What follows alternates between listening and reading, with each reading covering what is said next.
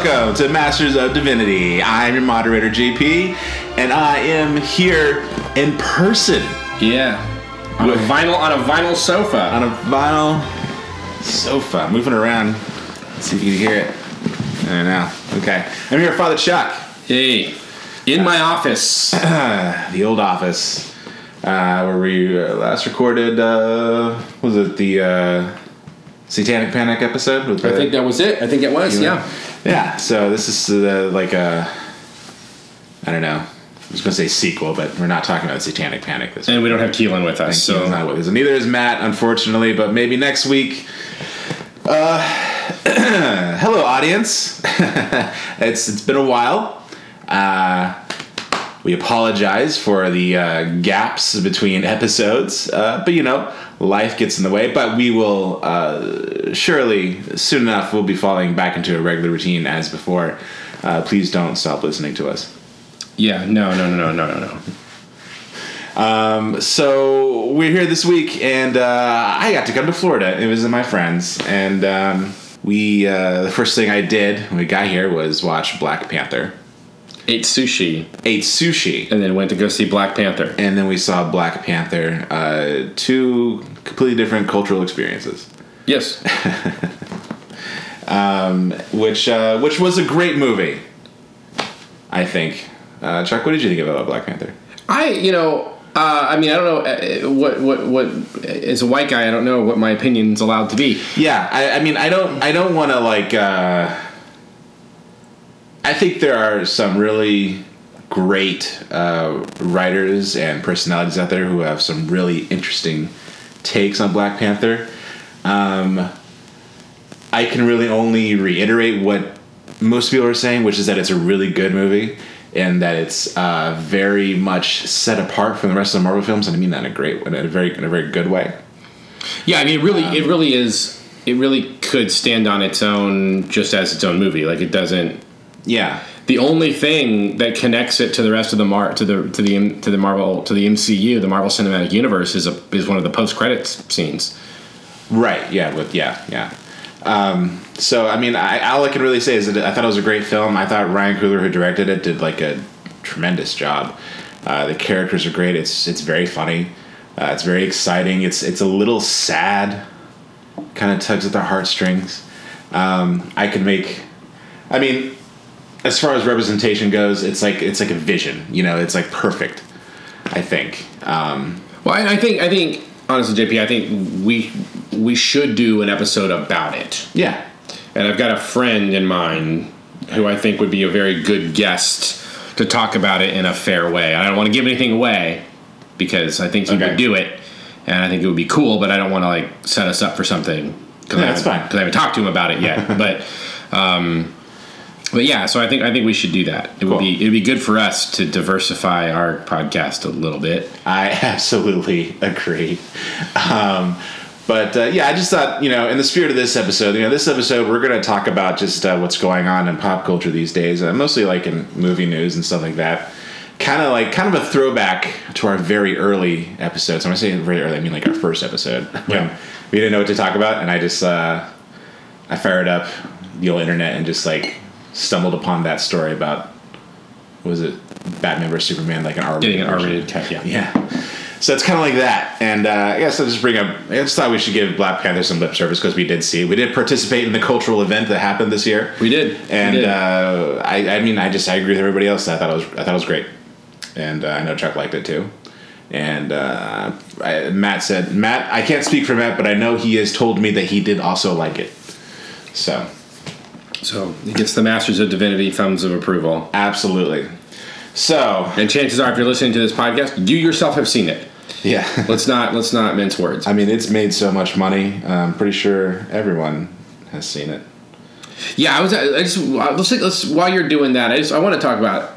I've seen it twice. Yeah. And the first time I saw it was opening weekend here in Boca, and that was a very interesting experience because it was a lot of, let's say, retired age people in the theater when I saw it, and I saw it like on a Tuesday, so it was after opening weekend, but it was its first week in theaters, and it was on a Tuesday, and that was mainly because one, I didn't have I that was the only time I could go, but the other was it turns out it had been sold out in theaters all over this area up until that point. Like, it was really hard to see, and even then it was a packed theater.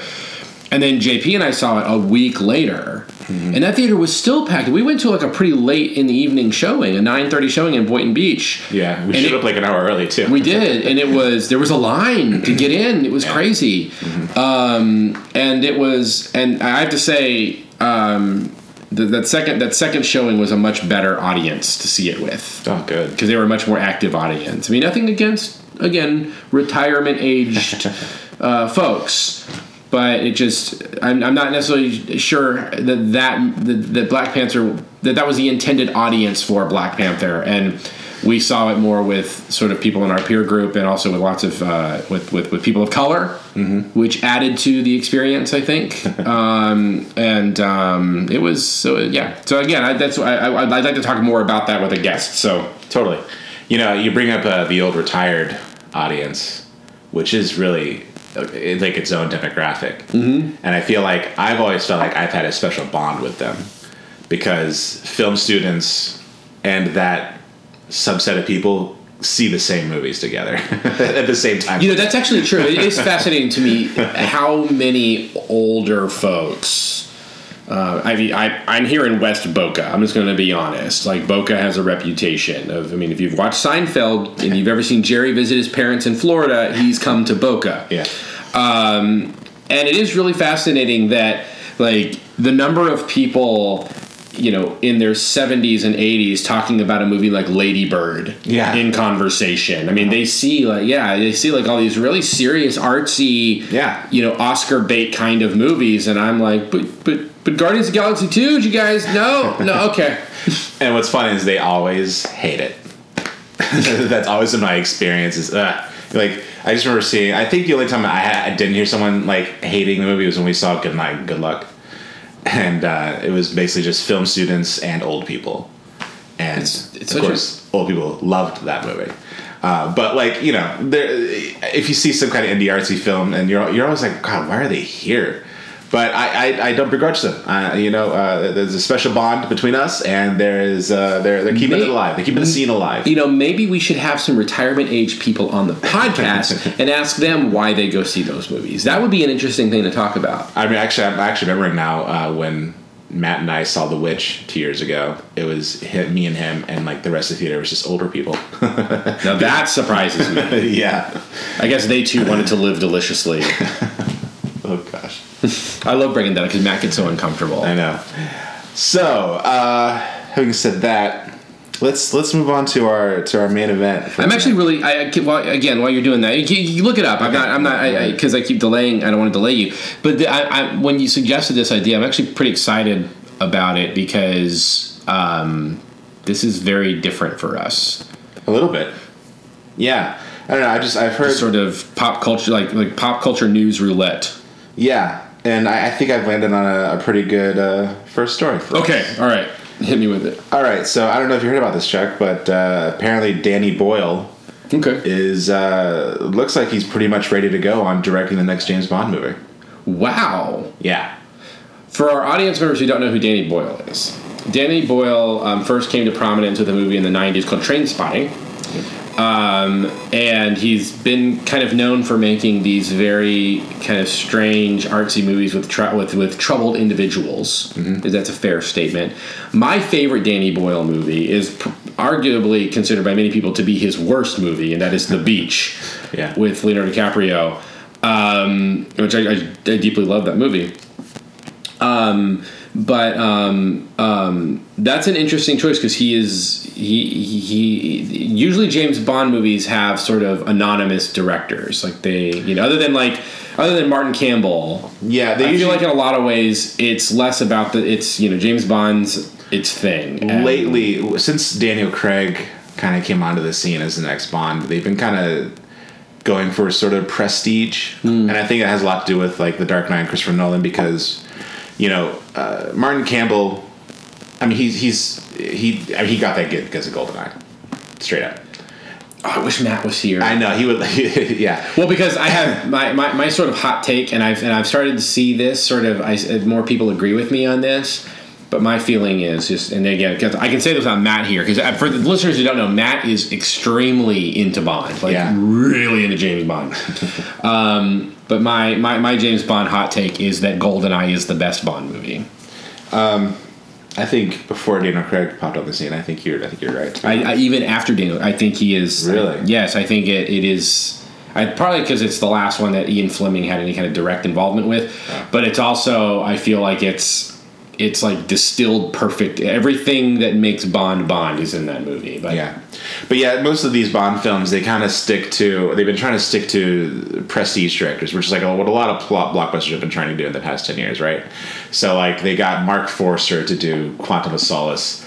Huge mistake because Mark Forster sucks. Ooh, ouch. I hate Mark Forster. Here's the thing. I don't hate all directors because I think if you've made at least one good movie, you're a good director. I don't think Mark Forster has made a single good movie in his entire career. Yeah, I do remember when I saw Quantum of Solace that I was surprised at how artsy it came across for a Bond movie. Yeah. Like very strange subtitles for each of the countries that Bond was in, and just it definitely didn't feel like a James Bond movie. Well, yeah, and it also had the disadvantage of being made during the writer's strike. Okay, that's right. So it's also why the movie's sort of, and it's kind of like A to B, very basic. Like right. It also had the misfortune of coming after Casino Royale, which is such a good Bond movie. Yeah, it really is. But then then you go on to Skyfall, which was directed by gosh, I'm totally blanking. Sam Mendes? Yeah, Sam Mendes, who, I mean, if you're going to go for prestige, Sam Mendes is the guy who did American Beauty, Road to Perdition, Revolutionary Road. He is like the artsy filmmaker. Yeah. And Skyfall, I think, is a beautiful film. I think that's the best James Bond film. See, I've actually kind of soured on that movie. Really? Yeah, I've soured on it over the years. Why? Well, one, because it does the thing that so many movies were doing, where the bad guy intends to get captured, so the bad guy could sit in a glass box and manipulate. Yeah. And also, I don't know. I also feel like there's a lot of fan service stuff that goes in it, like the classic Aston Martin getting which is not fan service, it getting destroyed, but it's there, and I don't know. There's just some things in it that it sort of in some ways ends by sort of like closing the loop on Bond, and it gets into that whole it sort of inspires that whole question of whether or not there is any actual continuity in the Bond movies, or whether or not different actors who play Bond are different, like that James Bond's a code name. Well, I mean, they kind of disprove that in that. Yeah, I mean, I know that, but they played with it a little bit, and it's, I don't know, it's a good movie. I enjoy the movie. I just don't know that I still think GoldenEye is the best Bond movie. I love it. I think it's after that Moonraker. I'm kidding. I'm really kidding about the movie's dreadfully bad. Well, you don't like the George Lazenby Bond movie then? I know a lot of people actually think that's like among the best Bond movies. On Her Majesty's Secret Service. Matt would kill me if I heard you mentioning that movie. He hates that movie. But I love Skyfall. I think it's beautifully made. Sam Mendes is such a great job directing, and it's also was the cinematography is done by Roger Deakins, who won an Oscar this week. Finally. Yeah, he won it for Blade Runner 2049, right? Yep. Yeah. Which I still see. Yeah. Okay, I'm gonna lay one of my nerd foibles out there. So you guys we talk about movies a lot on this podcast. JP is often frustrated with me because there are a lot of movies I've never seen. One of which is I've never seen a Godfather film. And I know, yeah. And one of our listeners, a guy who's also a member of my church, a guy named Carmen, I'm sure he's hearing this, and he is shocked that I have never seen The Godfather, never seen any of them. But I've also never seen Blade Runner. Yeah. And I know that's, knowing JP, you're less bothered by that. But Yeah, I'm not a huge fan of the first one. I've just never seen it. Period. Just have no idea. And I've tried to. Anytime I see it pop up in articles, I try to avoid it because I want to see it and I don't want things to be too spoiled for me. But I'm trying to gauge how you would feel about that movie because it is directed by Ridley Scott. I know you like Alien a lot. I love it. And I know you love science fiction. And it's considered to be like probably one of the greatest science fiction films ever made. I disagree with that notion, but it's still. And I like pretty Harrison good. Ford. Yeah. And I'd be really interested in knowing your thoughts on that. We should have a Blade Runner episode. We need to watch these movies back to back. And yeah, we should do that. That'd be fun. As a side note, because is it Denis Villeneuve? Denis Villeneuve. Okay. We have to learn this name because he's going to become very popular. He's going to become next Chris Nolan. So I'm going to teach everyone right now how to say his name. Okay. Ready? Denis Villeneuve. Denis Villeneuve. Exactly. Okay. Close enough. Denis Villeneuve. One of the reasons I want to see it is because he is adapting what has become my favorite book. Yeah. And that is Dune. Right. And I'm very, very interested in what he's going to do with that because I'm very interested in a Dune series or a Dune film. But I also fully believe that Dune probably should best be a Game of Thrones style television show. Yeah, well, it was announced today, and I'm probably getting ahead of myself since we're kind of supposed to burn through news articles, but it was announced today it's going to be 2 movies. Oh, interesting. And he said it actually might be a series of movies. So. I mean, really, it definitely yields itself to a duology. Yeah. Because it's, I mean, pardon me one second. Let's see, I'm over here on my bookshelf, and I'm busting out my paperback edition of the book, and as you can see, I forgot how thick that book is. It is like 4 inches thick. Oh my gosh, that thing is huge. Yeah. Are the other books that thick? No. Dune Messiah is like a third of this. Wow. I don't know about Children of Dune, but yeah, if you've never read Dune, do that. Get it and read it. I honestly, like, we're laughing about how thick this book is, and it's honestly that's been the biggest deterrent for me as I growing up with it was I was always kind of fascinated by it on the shelf. But I was like, man, who has that kind of time? I mean, be honest, one of the reasons I've never read Crime and Punishment or War and Peace or any of the Russians, because the books are huge, and who has time for convoluted subplots and all of that? I finally decided to read Dune, and I have to say, it is one of the most readable books. Oh, yeah? I cooked through this fast. Really? Yeah, I was actually surprised at how quick I went through this book. But that's a mass paperback edition. This is the only paperback edition you can get. Oh, really? Yeah, there is a really great hardbound like museum edition thing that's out there. It's like this, like the Folio Society. Yeah. It's like $1,000 probably. I want it. It's a couple $100, and I want it really bad. Nice. But no, this is about the only. Cool. Well, yeah. Well. Anyway, back to Bond. It's okay. We get off on tangents here. So, how do you feel about Danny Boyle directing a James Bond movie? I'll see it. Yeah. I am interested because, again, Danny Boyle. I mean, he directed 28 Days Later. Yeah. And 28 Weeks Later as well, right? No, he's right. He didn't do the sequel. That's right. Yeah, he's Slumdog Millionaire. Slumdog Millionaire. An Oscar for. And then, of course, The Beach, Trainspotting, all those movies. And the thing is, he's got a really close relationship with an author that I really like, who now has entered into the directing world, and that is Alex Garland, who wrote The Beach, the novel The Beach, and that's how they got to know each other. So yeah, I'm very. I think it'd be a really cool take because he's so like.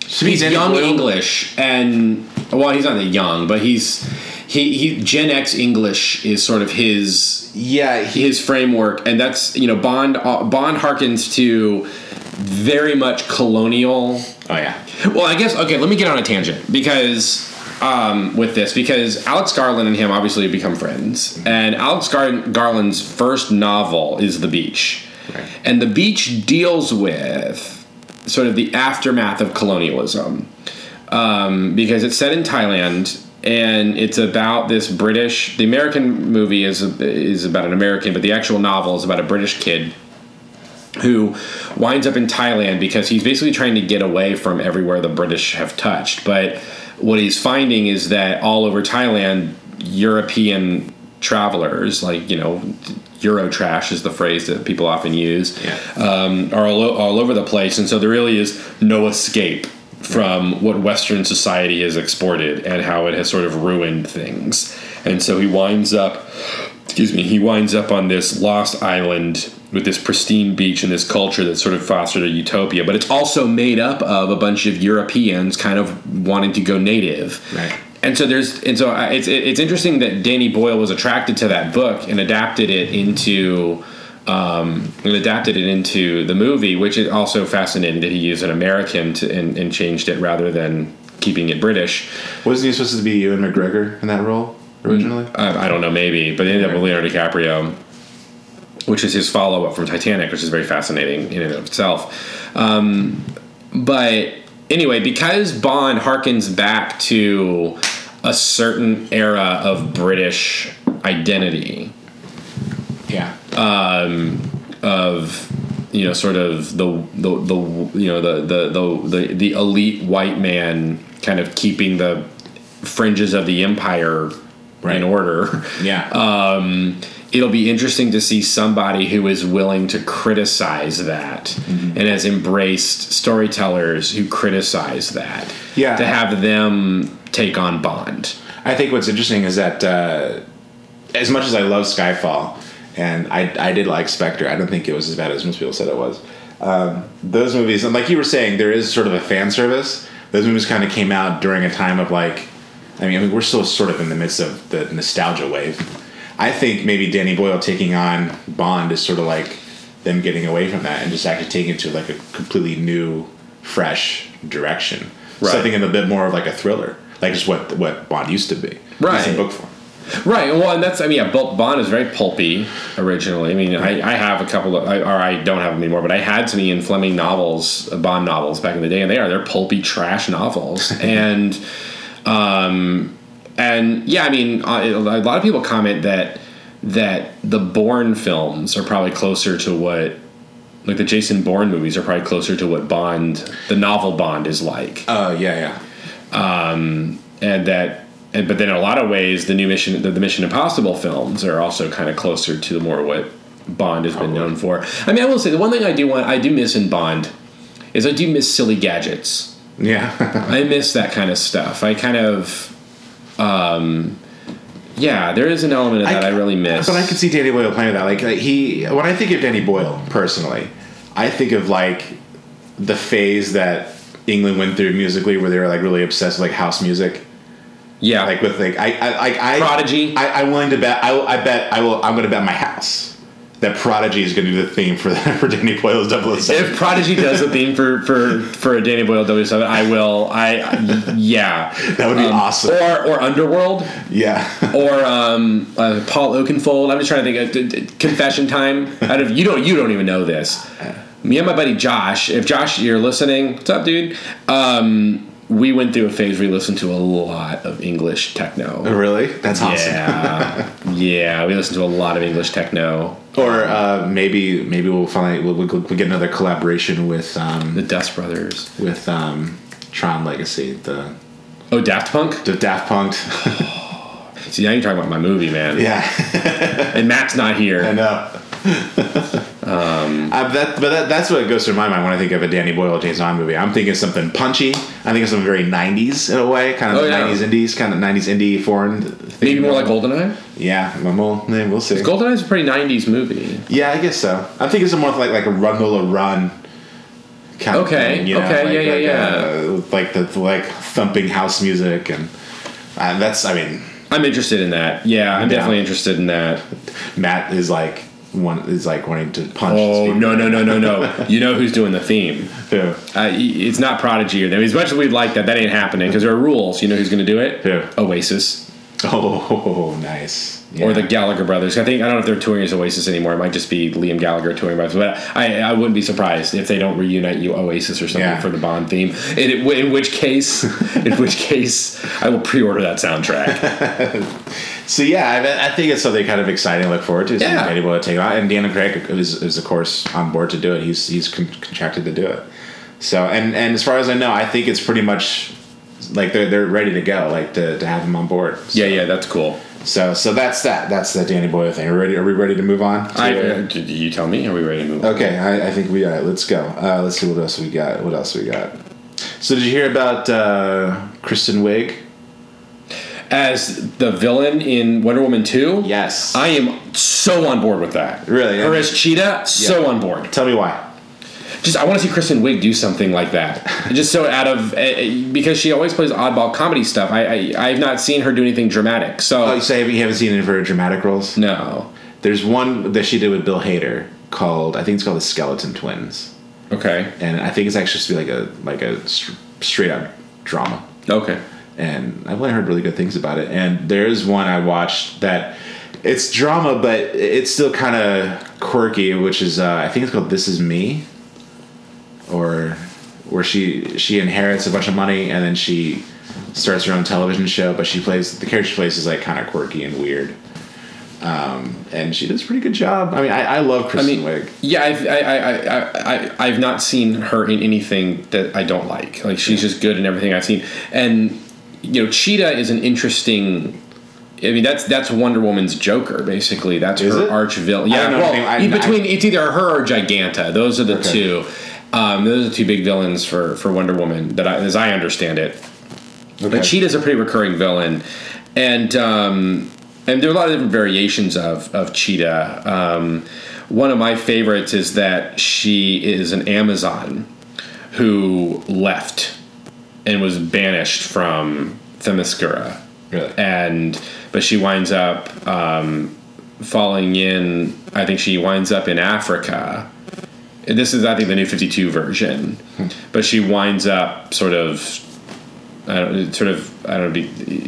either falls in with like a cheetah worshipping cult or something like that. It's been a while. But the idea of her being an Amazon, and sort of because she's an Amazon, but she's sort of an Amazon who is angry at Themyscira. She's sort of the mirror of Wonder Woman. Okay. And so is it because she's sort of like a fish out of water, or is it because like a? I mean, I don't know the character enough to say all that. Okay. But in the appearances that I've seen of her, she's an interesting character. But I've only known her from New 52. Right. So I know there's a ton of variations of the character over the years. What I'm going to be interested in is, because if I'm not mistaken, the New 52 version of Cheetah, she's a person of color. Oh, really? Well, that would explain taking place in Africa, because I feel like maybe they won't do that for this one. Right, yeah, no. Because Chris is very white. Very white. But, yeah, I mean, I've seen some versions of her. There's, I think, like, more of the Silver Age version of her that Alex Ross had done some artwork on. Oh, really? She was sort of, I think she fit somewhat of a femme fatale kind of characteristic. And if that's the direction they're going to kind of go, where Wonder Woman encounters her like in the 40s or something, cool, as like a film noir kind of character, that would be really neat. I would like to see them do that, where like more the Wonder Woman movies kind of taking place throughout different periods throughout like American history. Right. I think that'd be really cool. And it would be neat because it would keep the stakes relatively small. Yeah. Or keep her kind of, because the idea she's been hidden. Right. And so these are things happening kind of behind the scenes. And if Kristen Wiig is a Amazon, Wonder Woman has been sort of removed from her island in her home. Right. There's causes her to seek her out, but it's sort of like tying up a loose end or something. It's kind of like when the Doctor met the Master in Doctor Who. Because they're both the last Time Lords, but the Master is an evil Time Lord, and it's really his only connection to the Doctor's past, his own species and planet. But they're enemies, so it's just some tension, deep stakes, not high stakes. Anyway, that's there are times where I wish you would just talk about sliders instead. I got it. I'm sorry. I just have to acknowledge. I don't know what it is. I have an irrational thing about Doctor Who. Okay. I've never watched Doctor Who, but there's just something. I think it's because Whovians have ruined it for me. But they're so nice. No, they're not. Yeah, they are. We did a whole episode about how nice they are. Well, you guys did. You guys met a bunch of them. But a couple months later, I read about how awful they were. Come on. Have you seen how they've reacted to a female doctor? I know. Yeah, I mean, let's face it, all fandom's bad. Fandom seems to be toxic in and of itself, which we talk about a lot on this podcast. I know. My personal feelings on it is I'm very curious to see how Kristen Wiig handles being a villain without being like the Kristen Wiig we see on SNL. You know, is she going to ham it up? Is she going to be super serious? Like, are we going to see, like... I'm kind of thinking like if Kristen Wiig did Hela in Thor Ragnarok, it'd probably be really funny. You know, I don't know. I think she could. What interests me about her is she could be sort of a ham it up kind of person, kind of mustache but then take it to but then bring in like a serious menace. It'd be interesting to see her do that. To where, like, at first you're like, this is... Because, I mean, Cheetah is a ridiculous character. Mm-hmm. I mean, case in point, the Joker, who I'm sick of, by the way. The Joker is a ridiculous character. He's a clown. Yeah. But what makes the Joker kind of a compelling character is... I think particularly of Tim Burton's 89 Batman is that Jack Nicholson really hams up. Oh yeah, he goes for the Cesar Romero approach, but it works in that movie because there's a menace there that scared me. Yeah, it's a lot different. It's a lot different than the Ledger approach to Joker, which of course everyone is trying to sort of ape these days. Unfortunately, yeah. And I've said it before. I'll say it again. I like Jared Leto Joker. I do. I think it would have been better if they had a different director. Probably. He just needs a director who could really focus on him. Yeah, I think Jared Leto needs a lot of steering. He's that kind of actor. To me, Jared Leto is that kind of actor who comes to set and he's just like on fire. And like he needs someone to kind of like, no, come over here, stand here, look this way, do this, focus everything over here, you know? Yeah, and I feel stop mailing creepy stuff to your co-stars. Yeah, and that's why I think like maybe an ensemble movie wasn't right for that character. Yeah, I mean, for a director who probably couldn't handle an ensemble. I don't know. I don't like David Ayer. Don't think he's that great, but that's just my opinion on that. You were talking about Alex Garland earlier. Yes, who directed Ex Machina. And Annihilation, who wrote The Beach. He also wrote the movie Dread. And I've heard this news. And apparently Carl Urban came forward and just sort of blurted out in an interview that Alex Garland actually directed that movie and not the actual director of the movie, which is, what's his name? Peter something. I want to say Peter Travers. Pete Travis. Pete Travis, not Peter Travers. Yeah, so Pete Travis is credited as directing Dread, which I think Alex Garland, he wrote the screenplay for Dread, right? Yes, and then he also produced it, and then he also did the final edits on it, and he coached the actors. So he basically directed Dread. That's what they're saying. You know, it's apparently he also directed Poltergeist, from what I understand. He also directed Odie and Troy, A Filmmaker's Odyssey. For listeners who have no idea what we're talking about here, these are some deep cut jokes. There is this long-standing Hollywood rumor that Steven Spielberg, who wrote Poltergeist, right? Yeah, he wrote Poltergeist, and I don't know if he wrote the... Did he produce it? Oh, he very much produced it. He produced it. The rumor is also that he directed it. Yeah.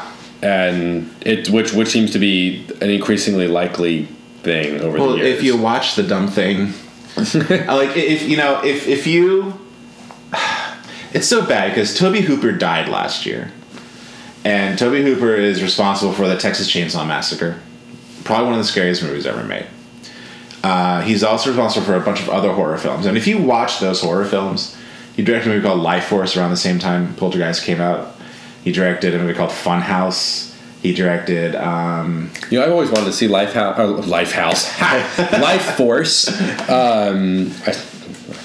Lifehouse. Remember that band? Yeah. Lifehouse. Remember we saw a free concert featuring Lifehouse? Did we? Yeah. In the rain. Oh my gosh, we did. I forgot about that. Yeah. Didn't we leave early? We stayed for like 5 minutes, and then we boned out because it was Lifehouse. I forgot about that. That's funny. Yeah, that's all you need to know about Lifehouse. We saw them in concert and left and don't remember it.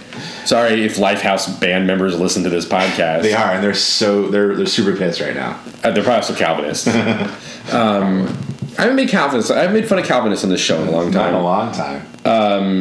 But I always wanted to see Life Force. That was one of those. There were a couple of movies that when I would. So this is super random. Albertsons grocery store. Some of them used to have movie rental like sections in it. Do you remember that? Yeah. When grocery stores had. Mm-hmm. And so sometimes, like every now and then, my mom would want to rent movies from there instead of Blockbuster or Hollywood or 16,000 Movies or anything like that, which was a place we had. And I remember, like, I would always just sort of wander the aisles, and I always went to the horror film aisle, and I was always fascinated by, like, the Friday the 13th films, like the covers, and the Halloween movies, the covers. Mm-hmm. But the ones that I was always interested in Life Force, because it just seemed like the VHS box art always intrigued me. Yeah. But the other one was Fright Night, the original Fright Night. Yes. Which that poster is still amazing. Yeah, I think it still kind of terrifies me, to be honest. I've never seen any of those movies. I love the box art, and it's always intrigued me. And then there was Deep Six. That's a cool poster. Not one of those alien ripoff movies. Yeah, but it's like under the in the ocean. Yeah. Yeah. Before the Abyss. But like, yeah. Anyway, The Bends. That was another movie. Anyway, The Bends. Really, I have never heard that one. Actually, that's funny. So yeah, Tobe Hooper.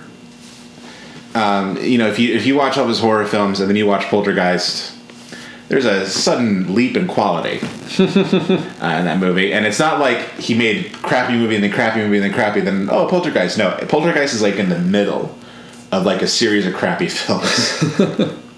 And there's a whole thing about it, like, especially when it was being made, because at the time, Steven Spielberg was producing it, but he was directing E.T. for, I think, Universal at the time. I don't know, I can't remember what. Yeah, because E.T. was at Universal. E.T. Universal, I forgot which, I think MGM was Poltergeist. And he couldn't direct two movies for two different studios at the same time. But he was on the Poltergeist set every day. Just about every day. While Tobe Hooper was directing. And there are pictures of them. And, like, if you look at pictures, Tobe Hooper is just, like, sitting down. And he just looks exhausted. And Steven Spielberg is just, like, telling everybody what to do. So like so wait, okay, just because so Spielberg of course is directing Poltergeist at the same time he's directing E.T. I think E.T. was in post. Okay, when it was happening. But either way, yeah. This speaks to how good Spielberg is. Yeah, he's a legend. That he can make a movie like Poltergeist. Yeah. In his downtime. Yeah. Like this is what he does. This is the movie that comes out when he's sort of relaxing. Pretty much. Like yeah. And Poltergeist is so good. It's one of my all-time favorite films. And there was a big controversy at the time because Spielberg did mention something in an interview saying that he said that I think they asked Steven Spielberg if he was one actually directing. He was like, no, but Tobe Hooper is not a very take charge kind of guy, and so. When he's producing, he kind of takes command on set, and you can't really stop Steven Spielberg, especially since he was so young at the time, and just I don't know. I mean, he made E.T. He's at the apex of his game, pretty much. Yeah. So like, and Tobe Hooper, kind of a quiet dude. So but after that, Spielberg actually wrote an apology and published it in the newspaper. Like, no, this is totally Tobe Hooper's movie. I didn't direct it. It's all Tobe Hooper. Blah blah blah blah blah. But watch the movie. Like, just watch it. Like, it's totally, and it's not like you can watch Back to the Future, right? And you're like, oh, this is Spielbergian, but I can tell he didn't direct it. Like, this is definitely not like there's some things about it that aren't Spielberg that much. But it's definitely something he produced. But if you watch Poltergeist.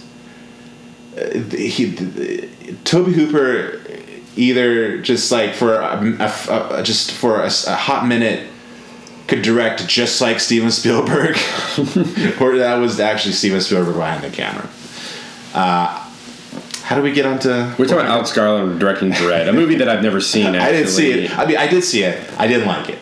Okay, I thought it kind of sucked. People in our sort of news movie world circles it's kind of a cult film. They love it. Yeah. So I've never seen it. Carl Urban is watchable in absolutely everything he's in, so I would like to see it. But no, I'm not.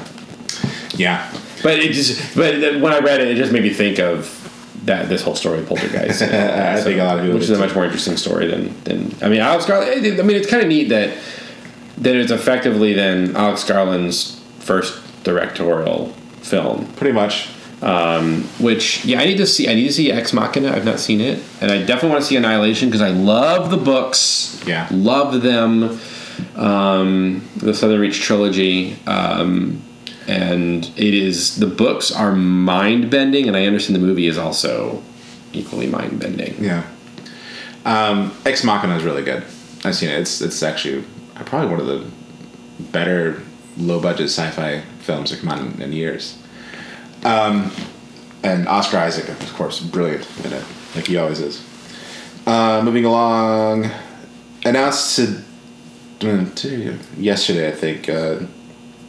I guess this is a message recording this, but Jon Favreau announced to executive produce a live-action Star Wars series. I'll believe it when I see it.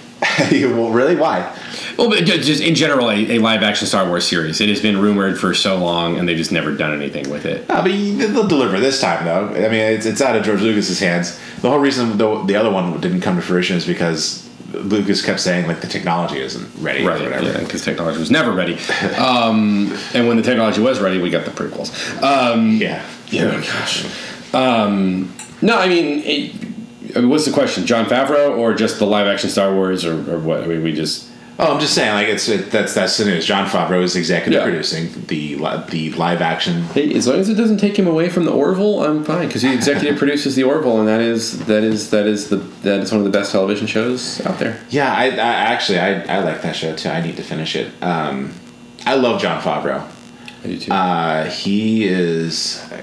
I've always loved him. Like as long as I've loved movies, like I watched his debut. I guess I shouldn't say his directorial debut. He didn't direct it, but the movie Swingers. Did you ever see it, Swingers? No, there was no Swingers. I feel like you'd like that movie. Yeah, I know. I remember it was a big deal when it came out. It's Vince Vaughn's First movie, right? Vince Vaughn and Jon Favreau. It came out, in the 90s indie scene. Right. Made in LA, but basically just a bunch of comedians getting together and making a movie. Right, and this is after Favreau was in PCU. It was, yeah, a little bit later. It was during the whole swing craze in the 90s. Yeah, when everyone was into zoot suits and stuff. And speaking of which, I was when I was in Orlando. I was driving to Orlando today, and as I was driving, I had to stay awake listening to music. And one album that I really really like is Brian Setzer's '68 comeback special. Brian Setzer kind of getting to his rockabilly roots because when he was with Stray Cats. And I was listening to that, and I just had this moment. I was like, do you remember the Brian Setzer Orchestra? Do you remember when Swing? Yeah, was for like a hot huge? minute. A hot minute. For like a year. Yeah. For like a year. I think Swingers might have contributed to that. I'm not really sure. I don't really remember when it came out or when it. It was like suddenly Swing was huge. Yeah. And then it was instantly gone. Yeah. It didn't last. Like it sort of. I think it was maybe Swingers had something to do with it, but there was also it sort of piggybacked on ska. Yeah. But then didn't have the staying power of ska. I feel like MTV probably put the kibosh on that really fast because the boy band thing started snowballing. Yet another thing the boy bands ruined. The boy bands ruined 90s swing. If it Swing, wasn't for them. We all could be. Yeah, I don't know. I have nothing because Swing. I actually didn't really like it. You're talking about that. Who's that? Which guy did that Zoot Suit Riot song? I feel weird saying the name of that band. I know what you're talking about. I know the Cherry Papa Daddy. Yeah, I feel weird that. That's it. Wasn't there another called the Squirrel Nut Zippers? There was the Squirrel Nut Zippers. Yeah. They did a song called Hell, if I'm not mistaken. Yeah. It was using Monkey Bone. Yeah, I forgot about that. By the way, quick tangent. Did you read that Brendan Fraser article? in the New York Times? I read parts of it. The really messed up one about his Yeah, super sad. Yeah. Really sad. Rick O'Connell. Oh, yeah, go ahead. But yeah, that swing. It's of course we have to acknowledge Matt's not here, so we can't talk about this. But I met Matt's wife years before they got married.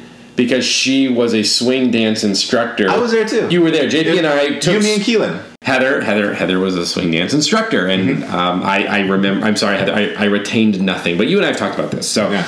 I remember we were actually reenacting... I can do a little heel tilt. That's all I can do. We were reenacting Back to the Future scenes. Because, there was... Oh, right.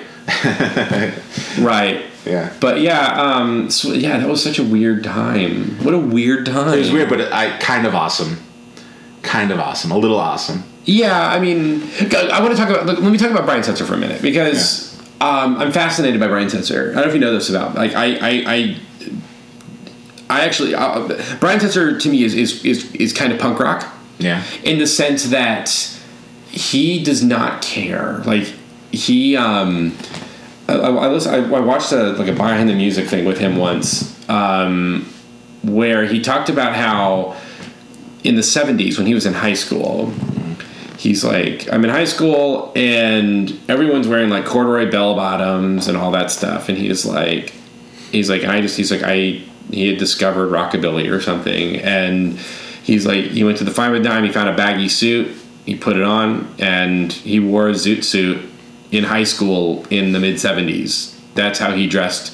It's awesome. What an awesome, how crazy, to that, because you earlier, JP was at my house, and I was showing off my record collection because I'm very proud of my record collection because I'm a hipster, and I was talking about the B-52s because I love the B-52s, but I especially love the B-52s' first album because it's so amazing to me the kind of music they're producing in the 70s in Athens, Georgia, of all places. Because you just, in my mind, that doesn't happen.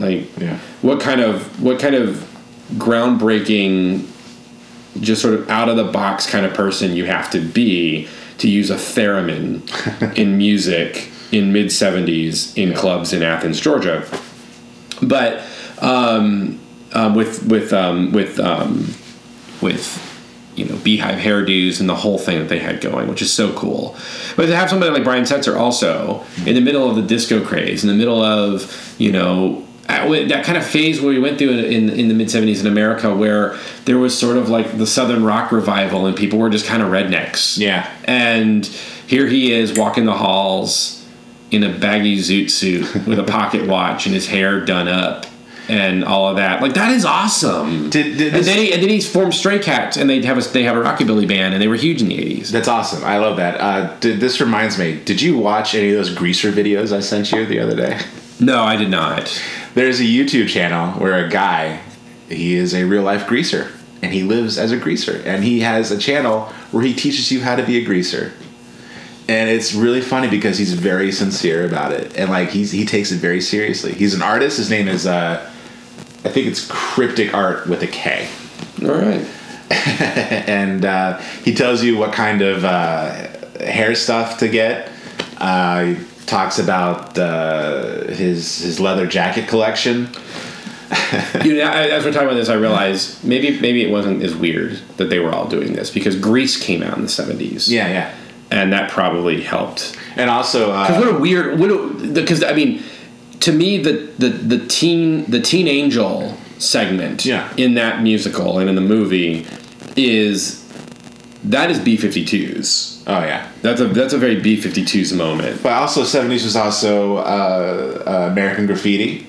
Right, yeah, so 50s nostalgia was starting to make a comeback. And what was on TV at the time with... Happy Days. Happy Days. How can I forget about Happy Days? Yeah. But I think Happy Days... It's that 20-year cycle that everyone talks about in pop culture. Right, but wasn't Happy Days came out as because of American Graffiti, right? I don't remember. I think so. Maybe it was because of Grease, but it was... but Opie got cast in that because of his role in American Graffiti, maybe? Probably. Or there was a relation there? Anyway, Probably. Yeah, I forgot about that. So it's not as weird. Yeah. It's not as weird. So anyway, Jon Favreau. Star Wars live action TV I think show. it's great. I mean, if I'm correct, the Swingers started the whole 90s swing thing. He's responsible for starting the swing craze in the 90s and also responsible for starting the Marvel craze in the 2010s. That's true, because he directed Iron Man. Directed Iron Man. He directed a number of other cool things for it. He did Zathra, which is a pretty good kids movie. And, of course, one of my favorite Christmas films, Elf. That's right, he did Elf. He did Elf. And he plays Happy Hogan in the Marvel movies. That's right. It's actually really funny in Spider-Man Homecoming. And yeah, he's a good actor. And I love the movie he made after Iron Man, which was Chef. I haven't seen that, but It's yeah. really good. I love that movie because I love cooking, and he's hilarious and he's a great director. The thing about a Star Wars live action show, let's get on that because we know nothing about it. Well, we do know it's going to be part of Disney's streaming platform. Right. Their Netflix killer. But I'm talking about like the actual storyline setting, any of that. Yeah. Now, it could be if they sort of go with a sort of prestige series format that's sort of kind of like a Game of Thrones, obviously not as adult as Game of Thrones, but if they kind of go for that, like, that could be an interesting thing, like basically Game of Thrones set in the Star Wars universe. That could be interesting. I mean, I'm really interested in just seeing what he comes up with. Like, what is Star Wars to Jon Favreau? Right. That's basically what I think of whenever I hear a new director taking out Star Wars. It's going to be like, what is Star Wars to them? We got to see what Star Wars was to Rian Johnson, and it was like amazing. But to Jon Favreau, a man who I've admired for years, I can't wait to see what he brings to it and what he's going to try to do. Is it going to be like a gangster thing, outworld stuff, or what? So it'd be interesting to see. And like I said, Jon Favreau, he's on good terms with Disney. He's a good filmmaker, solid filmmaker. I didn't like Cowboys and Aliens, but you had a lot of potential. Yeah, but I've liked everything else he's done, and I think his next thing coming out is The Lion King. Oh, that's right. The live action Lion King that he did after Jungle Book. So. Yeah, he's a Disney darling.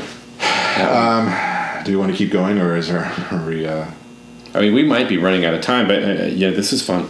I don't know what our listeners. Let's do one more. One more. No, we'll make it a good one. Let's talk about something a little controversial. Oh, a little bit. So Quentin Tarantino's new movie is starting to gain some steam. Yeah. They announced the title, Once Upon a Time in Hollywood, and it's going to star both Leonardo DiCaprio and Brad Pitt. Where they play one is like an aging TV star, and the other is his stunt double, and they happen to live next door to Sharon Tate, who was one of the victims of the Manson family murders. Right. What do you think about that? Do you think this is appropriate? Because a lot of people, the buzz is that, wow, Quentin, like, that's really sensitive. Yeah, I mean, there's something you're describing it just then, because I mean that's basically the synopsis I've read online too. Yeah.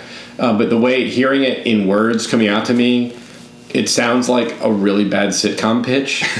Yeah. They're like, what's going to happen with the Tate neighbors? Like, it just seems like the Polanski Tates. The Polanski Tates next door. There's like they're somehow like the Kramer of the show, and then they're just one day not because.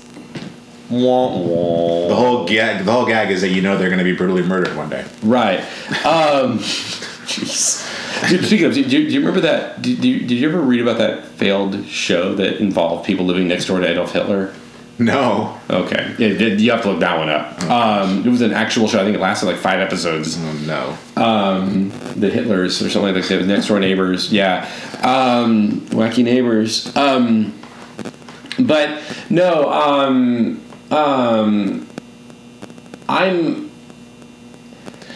Well, I guess one immediately probably goes to the thought of Tarantino's very over-the-top exploitive use of violence, and that I imagine that there are some folks who are worried that that's going to be part of it, that we're going to see graphic depictions of the Tate murders and Marilyn Manson, Charles Manson.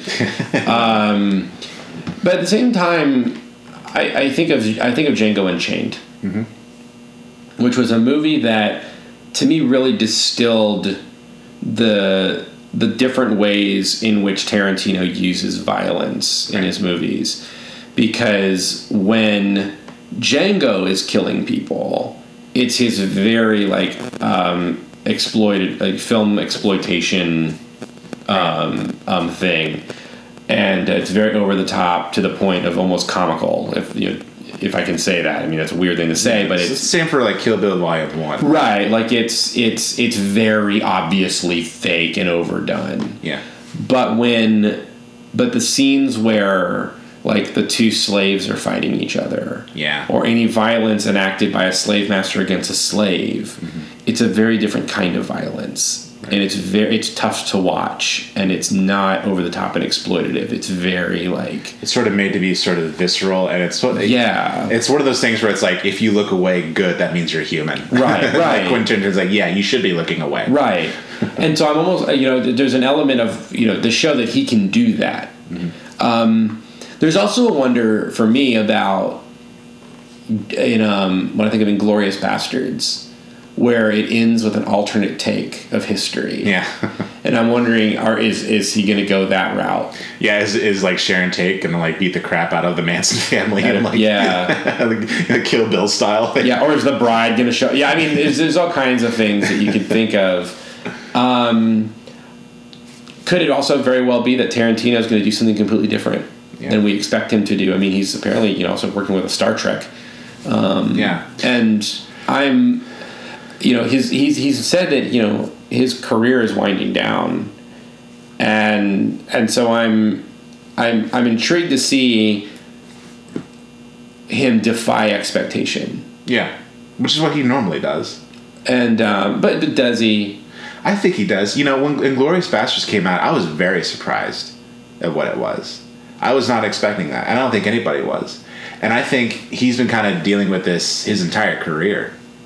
And I've seen a lot of people like on social media and stuff kind of like pat themselves on the back for never having watched a Quentin Tarantino film. And I just want to tell them, like, you're not, if you're watching every other movie that's coming out, you're not missing anything. Like, you haven't avoided anything horribly violent that you haven't already been exposed to if you're watching movies. Right. I mean, I don't know. I guess you're right. I mean, all of his movies definitely deal with like some B-movie pastiche things, and I mean, I thoroughly enjoyed Hateful Eight. I thought that was a very interesting movie. I think people always sort of expect them to be just high octane action movies like Michael Bay or something. Yeah, I don't know why anyone would think that about and they're not at all. Especially in Inglourious Bastards, like everyone was so surprised that it wasn't Brad Pitt just shooting Nazis the entire movie. Right. And it wasn't. It was actually like a very good tense thriller. Really wonderful, scenes that were very dialogue driven and were just like great performances. Christoph Waltz was introduced to the world basically. So amazing. So yeah. I've seen a lot of his movies, and I'm a fan of what he's doing, because I think there aren't too many directors out there who seem to really understand film in the way that he does. Yeah. In terms of like the medium, we had the opportunity to go see Hateful Eight in the 40mm or the 70mm roadshow. Yeah, which is awesome. And that was really, really something to go to a movie and to have an intermission and to get like a little booklet and to just have like a whole experience with it that, he gets that a lot of that he gets the theatrical experience. He gets all of that. And then he also gets what cinema can communicate. Right. And what I'm fascinated with him is he does what a lot of authors do in like for instance, Chuck Palahniuk is an author who I've read a lot of his work. I've kind of moved past Chuck Palahniuk, but I've read enough of his work that I can speak about it. That when you understand who Chuck Palahniuk's, what his influences are, you see them in the book. Yeah. Haunted is a good example. He tried to do something that was akin to what Chaucer was doing with the Canterbury Tales, and so it's a book of stories, of short stories, connected by a narrative. He did Rant, which is based off of a style of writing that Truman Capote was famous for, involving sort of interview style of telling fiction. So you see that as a literary person. You read books and you see what people like Palahniuk are doing as they're taking from other people. And of course he's violent and dark and all that, but he does it.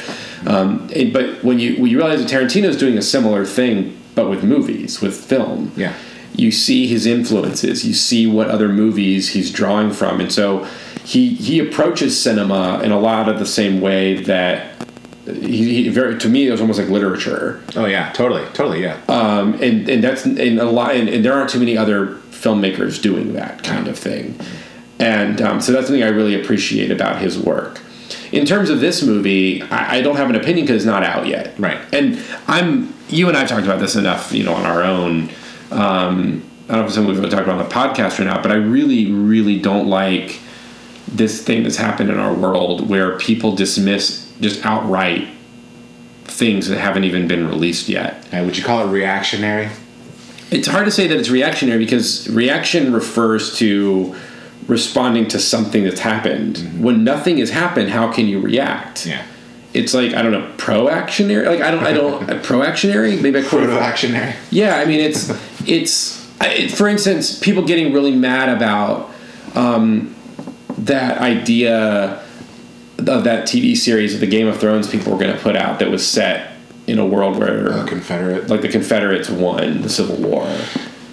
And okay, I get that it's a story been told before. There have been people who've made that. There's a movie that's already done that. And so, and whether or not the Game of Thrones folks would tell it in a sensitive way or whatever, that's a fair conversation. But to dismiss it outright as horrible thing when not a single line of dialogue has been written on a script, to me is kind of messed up. So for people to be upset about, I mean, yeah, Tarantino has a certain track record, but if you know his work, you also know that he is sensitive to these things. Oh yeah, very much. I love I think the big concern is how he's going to treat Sharon Tate, and for all we know, she might just be basically a cameo. Yeah, and I feel like it's kind of.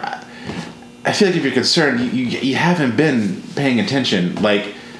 The female characters in Tarantino films are the best characters. Right. They're wonderful characters. They're wonderfully handled.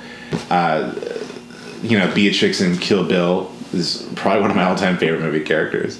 Shoshana in Inglourious Bastards. I guess you can make an argument for Gabrielle Union's character in Django Unchained wasn't really utilized that much, but that's to me that's the first time in his entire filmography. Are you talking about Kerry Washington? I thought it was Gabrielle Union. Oh, sorry. Yeah, Kerry Washington. Yeah. Who plays who was handled well, but she wasn't she didn't get as much screen time as most of his other people's characters have in the past. But he handles them really well. They're really wonderfully written characters, and they're very memorable, and people love them. So I don't really see the worry. I know she's a real person, and she had this really gruesome fate, but I just can't see Tarantino he's always had this image of just a guy that just totally gets off on violence, this total psychopath. But if you watch his work, he really is just another sensitive artist. Right. Well, and that's why I'm just as related to this. I'm very intrigued in his approach to Star Trek. Yeah. Because there's a part of me that kind of hopes that he would make a very hopeful and positive Star Trek film, and that in a way, if that winds up being the last thing he's involved with, imagine if Star Trek were a Star Trek entry were his last movie. I mean, he said he would only make 10 movies, and if he did Star Trek after Once Upon a Time in Hollywood, that would be his last film. Right.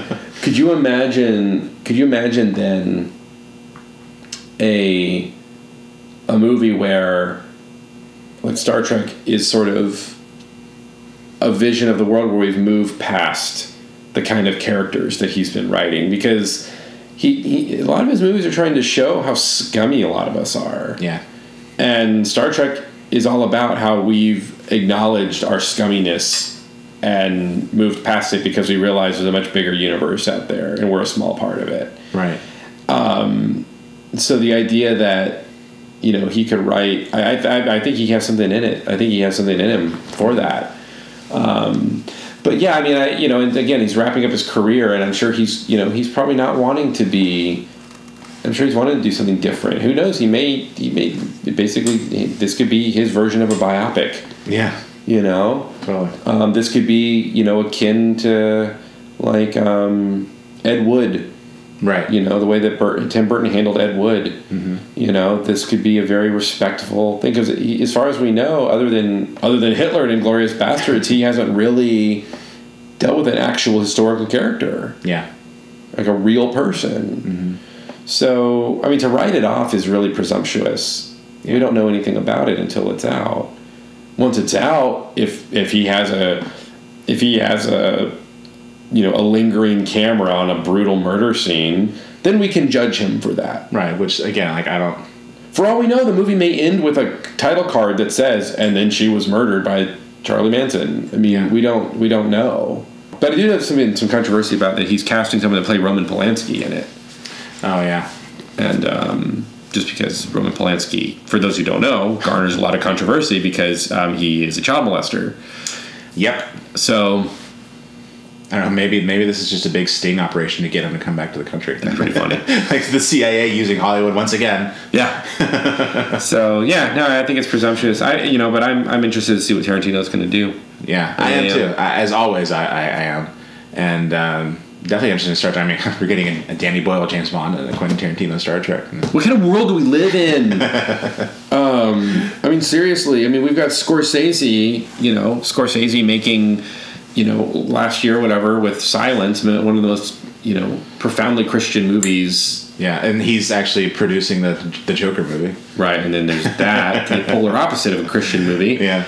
I by the way, just a note on the Joker. For those who don't know, Martin Scorsese is supposedly producing a movie about the Joker where Joaquin Phoenix plays the Joker, directed by Todd Phillips, the guy who directed the Hangover movies, among other things. Yeah. Which is such a bizarre sentence to say. Yeah, I know. For the record, I don't think it's happening. You don't think so? No, I don't think it'll actually happen. We'll see. It just seems one of those things that schedules will get conflicted and people have other things to do where they're going to realize that the bad press with it and just they're not going to do it. Yeah. Well, all right. Before we go, Chuck, I want to end on this. Okay. There is a big, I guess you say, cultural event happening at the end of this month with Steven Spielberg's next film, Ready Player One. Oh yeah. You think you're going to see it? I haven't even seen trailers for it. Really? Yeah. Oh, I've seen tons of them. I mean, I know they're out there. I've just not watched them. Oh. It's not like I've just... Yeah, we have to remember, I only stream. Oh, that's true, yeah. I don't really watch TV that much anymore. Yeah. And I have ad blocking software on my computer. So, I mean, when I read articles and stuff about things, I see stuff about it. And so, I think I saw the original teaser because I was intrigued by it. I'm intrigued, but there's also an element to where when I look at it, I'm like, oh gosh, it's just a nostalgia fest. Like it's kind of unfortunate that Steven Spielberg's directing it. Yeah. It's starting to feel that way. Like, at first I was really intrigued, and then I read the book, and I couldn't finish the book. And I just quit because I was not feeling it. I'm like, the hope is that, because Steven Spielberg is always known to drastically change things, but, like, for Ready Player One, it would have to be, like, a page one rewrite. Like, throw the book out the door, It just seems very, like, low-hanging fruit. But, Spielberg's one of these guys who in his downtime, he makes Poltergeist. Yeah, exactly. In his downtime for this one, like, he finished making this one, then he made The Post, and got nominated for a bunch of Oscars. And then that's kind of... Yeah, he has this habit, he makes like, 2 movies at a time. And and one is usually sort of a, it's for it gains something. It's for the popular folks, the popcorn crowd, and then he makes an arty film, the Indiana Jones crowd, and then you got because remember because War of the Worlds came out around the same time that he made Syriana. Munich. Or Munich, Syriana. Yeah. Sorry. That was Jon Stewart, right? I don't know. Anyway, I think that meant Paul Greengrass. Okay, whatever. But yeah, he made actually not Munich and War of the Worlds 2. that's a good double feature. Right Yeah, but there. they came right around the same time. Yeah. But but I mean, a lot of his fans are sort of in universal agreement that Spielberg's absolute worst film is Hook. Yeah. And Hook is so watchable. Like, if that is the worst movie that Spielberg puts out, then I mean, what I mean, he is a god among mortals. And Yeah, I have this joke that like everyone is trying to prove Steven Spielberg is not perfect. And it's like, I don't think it matters. Like, okay, Lost World sucked. Hook sucked. 1941 sucked. It doesn't change the fact that those three movies are probably better than anything anyone else would make. right. Like, his worst movie is someone else's best film. Right. Yeah, Lost World is definitely worse than Hook in my book, but it features some. I mean, for all the acrobatic kicking raptors sequence, there was that crazy scene where the guy is driving the truck trying to tow up the camper while there's two T-Rexes dealing with him, and that sequence is incredible. truly. I actually really like the Intense. tall grass sequence of the Velociraptors. That too. That's really cool. Some fantastic moments in those movies, in that movie, and then of course Hook. I mean, again, definitely not his best movie, but It's for kids. it's so fun. I loved it as a child. Still love it. It's complete. That's a complete nostalgia thing. So the man can't make something unwatchable. I mean, is it possible that Ready Player One, he's just like, I've got to make a bad movie at some point. I might as well waste it on this. I think we've reached a point where people are starting to get really sick of nostalgia, and I think that's sort of the reason why a lot of people are sort of dreading it. But it also at the same time, smacks of Pixels a little bit to me. I don't know. a little. I guess so. But I mean, I don't know. I can't look away as much as I want to. I'm going to be right there. Like I said, well, here's watch it. The thing is that the trailers I've seen, I don't like the CGI in it. And the DeLorean from Back to the Future, it just looks... The scenes that take place in the Oasis are all motion capture animation stuff. So I know a lot of people are excited to see like the Iron Giant in it and all that kind of stuff. Yeah. Freddy Krueger makes an appearance. Yeah. So I mean, I'll probably check it out because it has all... I mean, isn't Godzilla even in it? I mean... Probably. I think Mechagodzilla was in the book, if I remember correctly. Yeah. So if Toho licensed that, that'd be pretty interesting because they're notorious for not letting their IP out. But yeah, I don't know. I'll check it out. I guess maybe I'll probably watch it like on Netflix. Or something. How can you just? Spielberg. I can't do it. I can't skip a Spielberg movie. Yeah. Except I might have skipped Tintin. That's different. I forgot he did that. Yeah, he did that around the same. He did the same time he did Lincoln, right? Yeah, actually, and Lincoln is fantastic. Actually, I haven't seen Warhorse yet, to be honest. I keep forgetting. But I think that's just something I forgot. Not like I made an active decision not to. It's amazing how many movies he's made that there's sort of you forget that he made them. What a good director. So, but I don't know. I just bring that up because I feel like our friend Father Funston told us that like Ready Player One is like the ultimate topic for Masters of Divinity. So, maybe we should have like.